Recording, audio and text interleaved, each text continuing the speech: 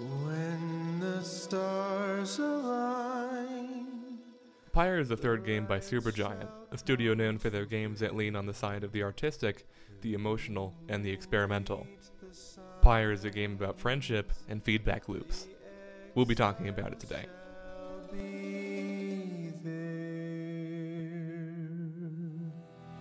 All are not the same, but three shall be as one. Hi, welcome to Game Anatomy, a podcast about game design and the industry. I'm your host, Alec Brown, your friendly neighborhood games enthusiast. So, what is Pyre? Pyre is the fusion of a bunch of different elements that come together to make something quite unique that is at times beautiful and at worst just kind of odd in a way you can't quite put your finger on. Let's go through it.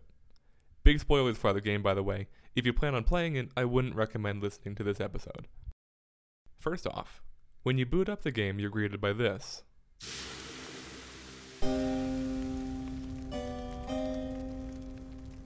A pile of burning books set to somber harpsichord music. And then the game begins.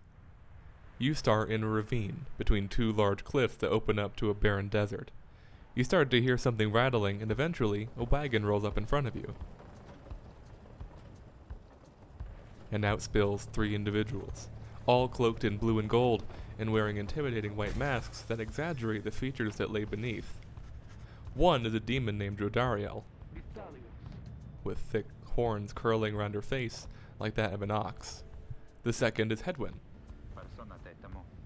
a scruffy man with a greasy bandana and a wide smile. The third is Ruki Greentail, a dog with the speech and manner of a traitor and a scoundrel. These three approach you with caution. You introduce yourself as either he, she, or they, and slowly reveal to them what you are: a reader. You're literate, and you learn that you've been exiled into this wasteland known as the Downside. Hedwyn bandages your injuries, and they tell you what this is all about as they bring you into their wagon. They own a Book of Rites, a tome detailing the mystical way of escaping this place, where all of the criminals of the tyrannical Commonwealth go. You're one of them, but you're the only one that can read this book and initiate this process of liberation.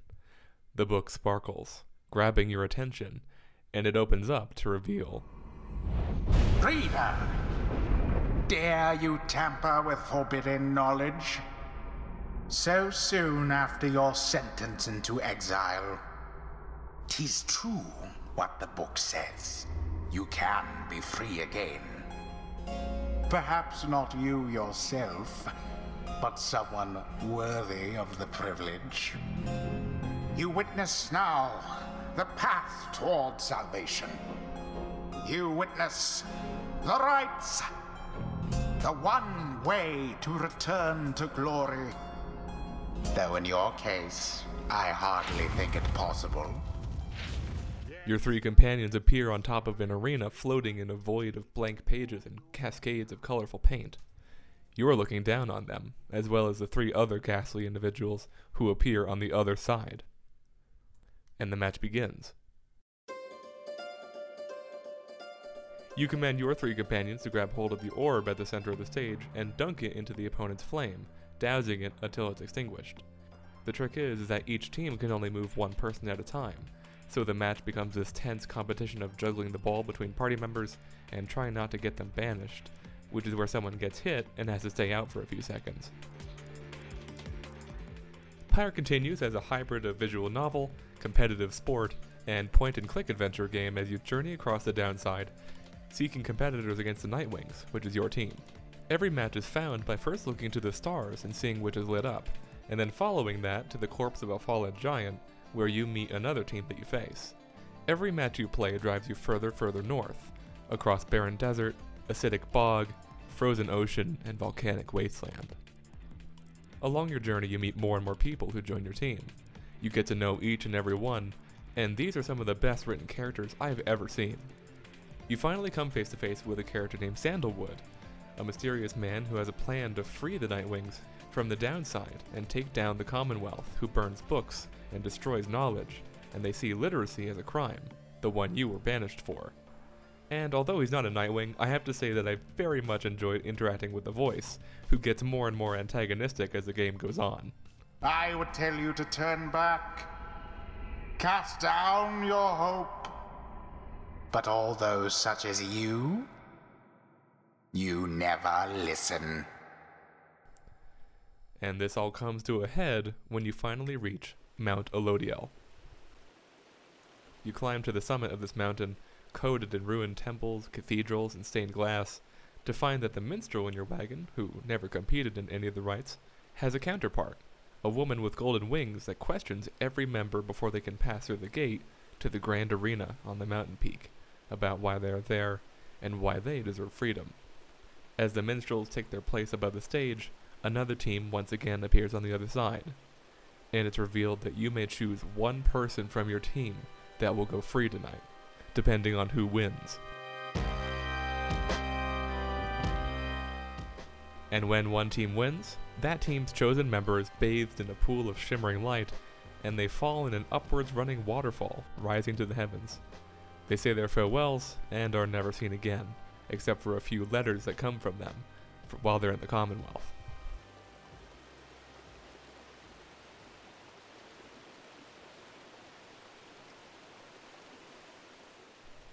So, after you finish that first liberation rite, the stars light up again, and you go out across the country to challenge other teams until the next one, and the cycle repeats. No matter if you lose or win a match, the game continues, as do your relationships with your rivals and companions. Every liberation rite concludes a kind of mini-arc with a character, as you might see a Nightwing's lifelong rival be liberated right in front of them, or even siblings separated by this process. Oh, and did I mention the music?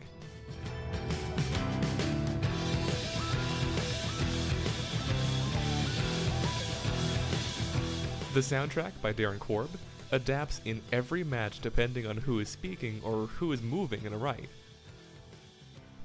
This sounds amazing, right? Romantic? Epic? And while the game certainly is those things, I can't help but shake the dissonance that the game itself has with its story. If you want to get fancy, we can bust out the term ludonarrative dissonance, but that word has been used so frequently in essays like this that I don't even know if I'm using it correctly anymore. I think that the main reason for this dissonant feeling is that the game is covered in feedback loops that contradict the narrative.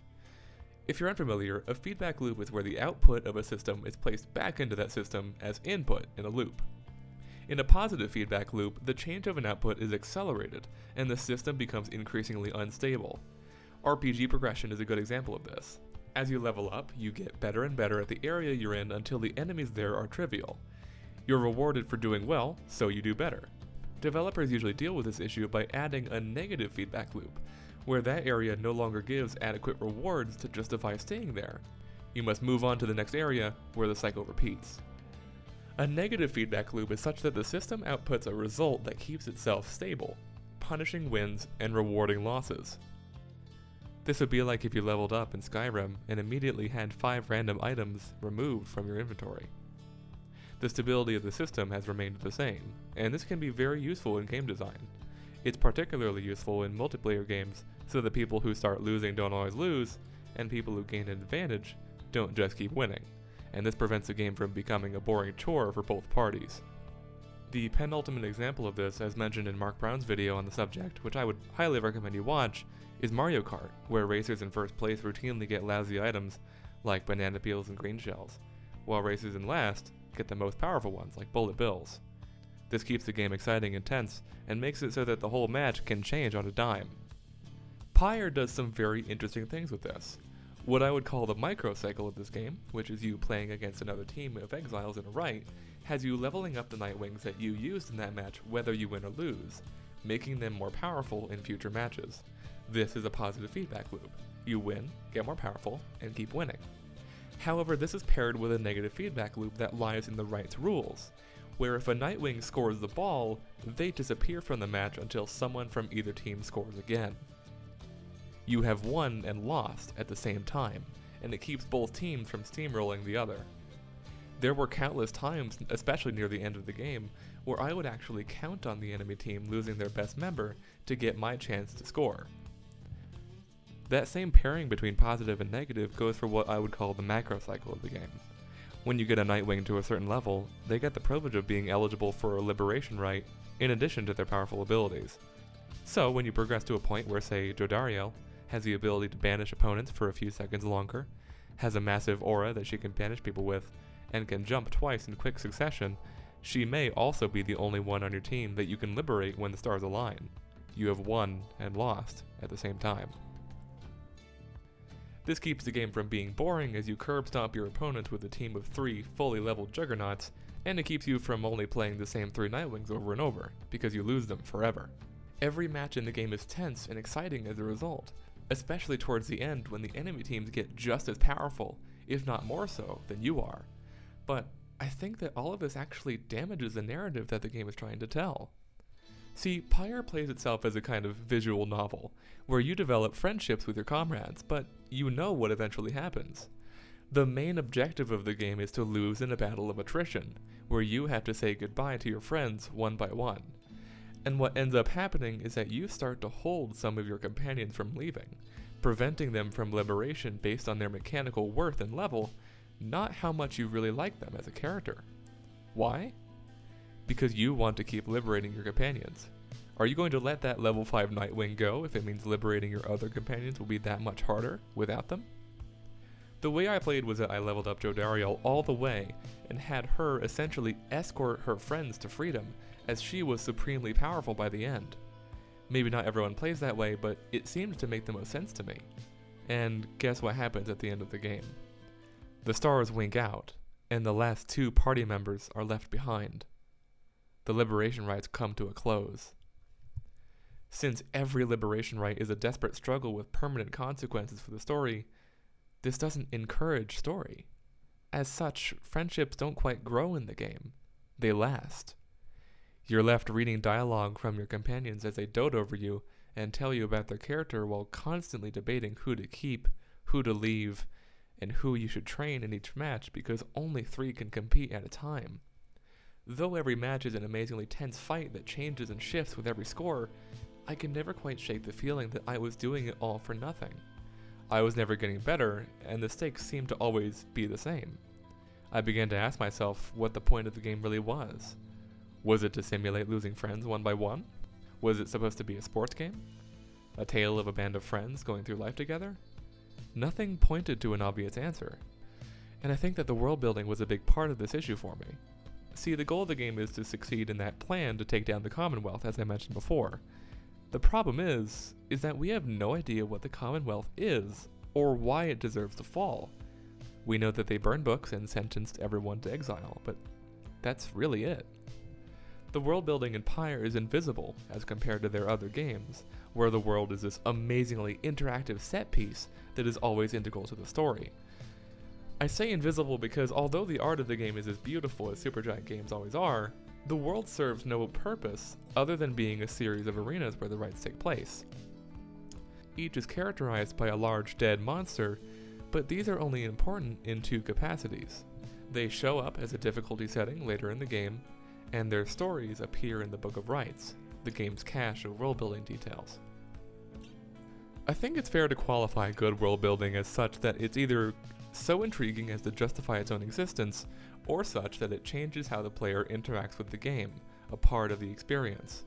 A good example of this might be God of War, where you hear about a dead giant that was struck down by Thor in one moment, and after a huge lead-up, see its corpse laying across an ice field, and have to claim a piece of its chisel off of the body. I would be okay if all the world building was in the background, if it was mysterious, cryptic. But the problem comes when the expectation is set for it to be important, and this is done through the constant references that characters have to these creatures and places and events. When you have characters referring to the Commonwealth and the Titans every few lines or so, and there is no way to interact or engage with or otherwise know that thing, it comes off as not only hollow, but in a way, deceptive. This is because in narrative, the authors or creators have ultimate authority over what is presented as important and what's not in the story. All things that are present in the story, through dialogue, visuals, sound, etc., are given importance because the creators have chosen to put them into the experience. Since the creators have chosen this thing over all others, it sets up the expectation in the player's mind that it will continue to be relevant in proportion to how frequently it is mentioned or referenced, or that it will come up later. It's a simple principle of storytelling. But none of these commonly referenced things come to be in the way that they are set up, because the references never translate to gameplay. It's one thing to have characters talk about something in a novel for the sake of immersion. It's another thing to have characters routinely mention something that never becomes relevant in a novel that doesn't help characterize them because you don't know what it is, as in Throne of the Crescent Moon. It's another thing entirely to do that in a video game, where the means of interfacing with the media is through interaction, and not observation as it is in a written work, so the issue only compounds. From what I understand, this is what Destiny did. That game had characters constantly referencing what seemed to be a fleshed out world, but it never explained or showed any of it, instead leaving it all to online databases. Pyre at least has all the information accessible in-game. All of the world building sits in what fans have nicknamed the fake Bible, the Book of Rights. You can read it if you want to stop playing the game and read lore for over an hour, which I did by the way, and I can confirm that, though it is very well written, it doesn't add anything to the experience of playing the game because, again, it's not a part of the game. So, since there was no world and no clear story, there was no clear theme, and thus the game's intention wasn't clear. When intent of a game isn't clear, readers and players don't know what to focus on, and things just kinda get messy. It would be like if Harry Potter had shown you the times where they took math and geography classes. Although relevant to the characters' lives, what does it add? It just dilutes the story and leads me astray. It's deadweight. This, on top of the frustrating feedback loops, leads to a dissonant experience.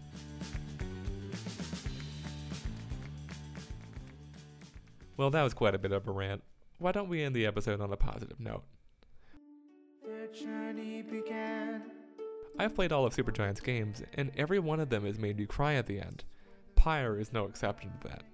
Supergiant has this uncanny ability to pull heartstrings between the music, the art, and their fantastic character writing. No matter how much I complain about the mechanical mishaps that may or may not be in the game, the dialogue is so rich that it carries the entire story.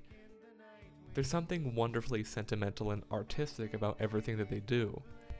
I have nothing but respect for the studio, as they're seemingly the only one nowadays willing and able to experiment wildly with their games, and to tell personal stories that get to you before you even know that they have. There's no other studio quite like Supergiant, and in an oversaturated market where every person with a calculator can make a game, they're a godsend. We sing of the last of the night wings who, having broken the cycle, shall live on in song. So, to conclude, Pyre is a more experimental game that, although flawed, can be a tremendously emotional game at times that manages to make you care and make you fight for freedom, despite its challenges and sometimes saddening gameplay loop. It has good gameplay and a good story. It's just unfortunate that I at least found that the two didn't match up.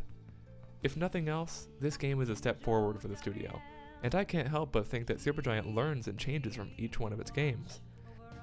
I wouldn't say that Pyre is a bad game by any means. I simply value storytelling, especially in video games, so that's where this essay comes from. That'll do it for our second episode of Game Anatomy. Thank you so much for listening and making it through this far. I do truly appreciate it. If you'd like to listen to more, you can find more episodes on SoundCloud and Anchor, as well as on Spotify at Game Anatomy. Thank you again for listening, and until next time, good night.